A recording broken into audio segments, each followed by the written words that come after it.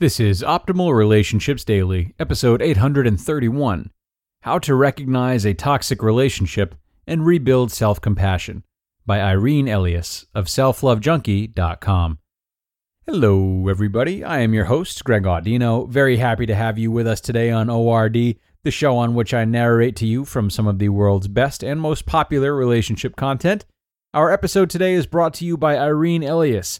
She's a regular contributor to the show, and she's got some very important material for us today about how to recognize the attributes of a toxic relationship.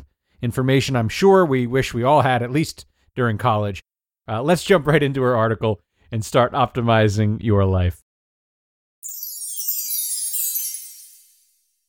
How to Recognize a Toxic Relationship and Rebuild Self-Compassion, by Irene Elias of selflovejunkie.com.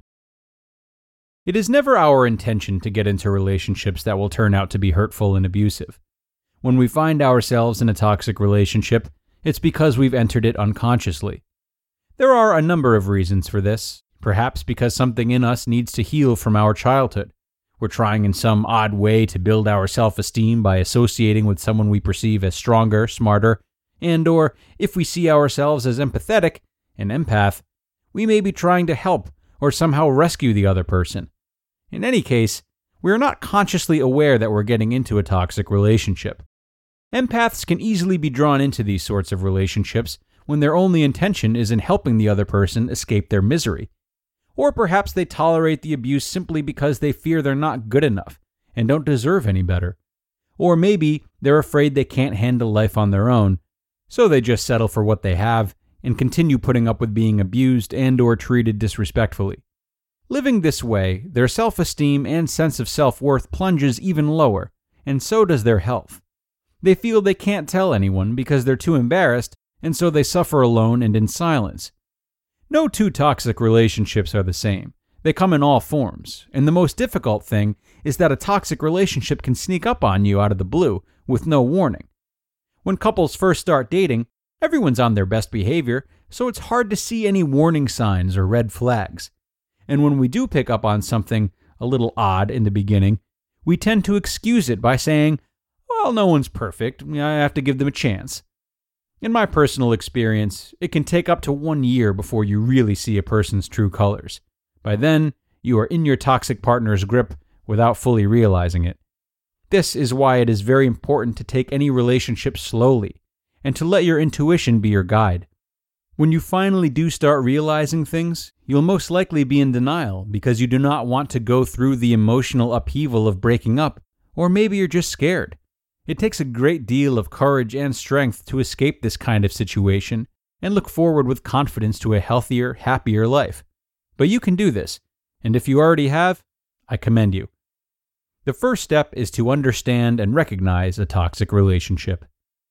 Once you know the signs, you can avoid getting into this kind of relationship or find a way to get out of the one you're in. 1. Every aspect of your life is under your partner's control. You are not allowed to think for yourself, much less do anything on your own. 2. Your partner makes it clear that he or she needs you for everything. 3. You are slowly being encouraged to stay away from your family and friends, and you're supposed to spend all your time with your partner. 4. Your partner is intensely jealous of any success you experience or becomes angry when you're having a good time with someone else. He or she puts you down and abuses you in front of others and/or behind closed doors. 5. You seem to be letting your partner have his or her way all the time because you fear displeasing him or he or she is forcing you to do things you really don't want to do. 6. In public, your partner puts on the charm and only lets his or her anger out behind closed doors. I've listed just a half a dozen signs or red flags that point to a toxic relationship, but there are many more. What now? The next step is for you to imagine how much better your life could be once you learn the signs and can avoid all toxic relationships or release the one you're already in.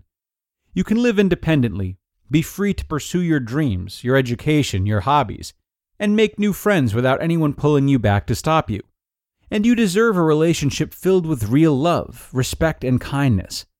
Your self-esteem and confidence will soar, and you will finally reclaim your identity and personal power.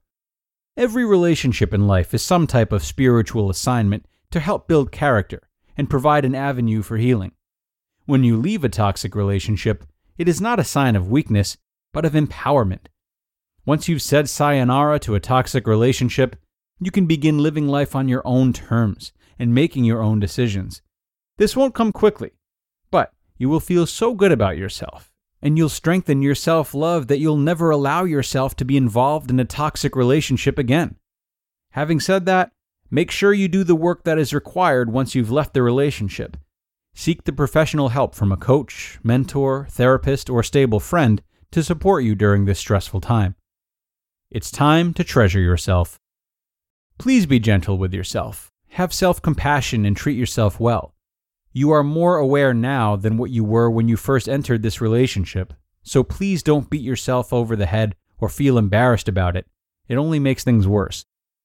How do you rebuild self-compassion?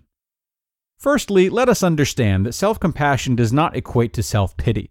When you cultivate self-compassion, you are allowing yourself to accept your humanness and to feel and process your pain. Don't focus on what shouldn't have happened or why it happened. Instead, go back into the driver's seat and tell yourself that whatever happened, happened, and you are going to use this situation to propel you to greater joy and self-love. Begin with treating yourself with respect and love. Allow yourself to feel your pain, or whatever emotion you're currently feeling, and process these feelings. I find journaling a great tool to connect with myself and exercise to move my feelings out from the body, as well as prayer. Soothe your words with peace and love. Talk to yourself sweetly. Connect with your inner child and tell her how loved and safe she is. And no matter what's happened, she is still worthy and good enough. Place your hands over your heart and think of someone that you truly love. This could also be an animal. As you think about this person, feel the warmth in your heart and visualize a golden white light at the center of your chest. Keeping this person in your mind's eye, see them standing in front of you. The light now enters their heart. Tell them, "I wish you all the love and peace." Now they are sending that love back to you. Feel that love within your heart and feel or see the light fill your entire body. Now tell yourself, "May I be filled with love, happiness, and kindness." Repeat this 3 times. Ask yourself, what do I need in this moment? And give yourself what you need. Call upon God and release a prayer. In your own words, say a prayer and ask to help you have more compassion towards yourself and whatever else you feel guided to say. Assume that your prayer has been answered, because it has. You just listened to the post titled, "How to Recognize a Toxic Relationship and Rebuild Self-Compassion" by Irene Elias of selflovejunkie.com. And hopefully you have enjoyed our post here today from Irene.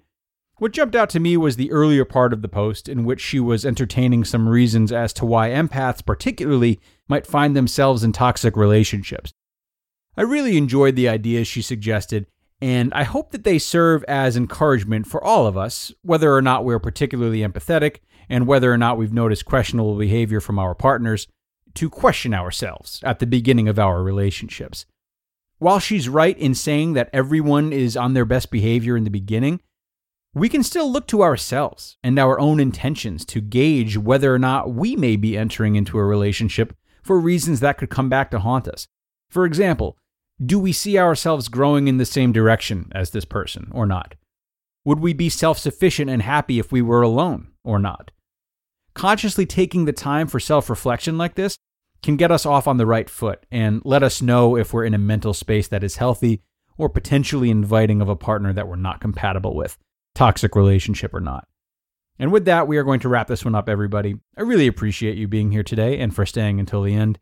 I hope you're all having a great day and continue to, and I'll be back here with more for you tomorrow. So be sure to come on back, everyone, where your optimal life awaits.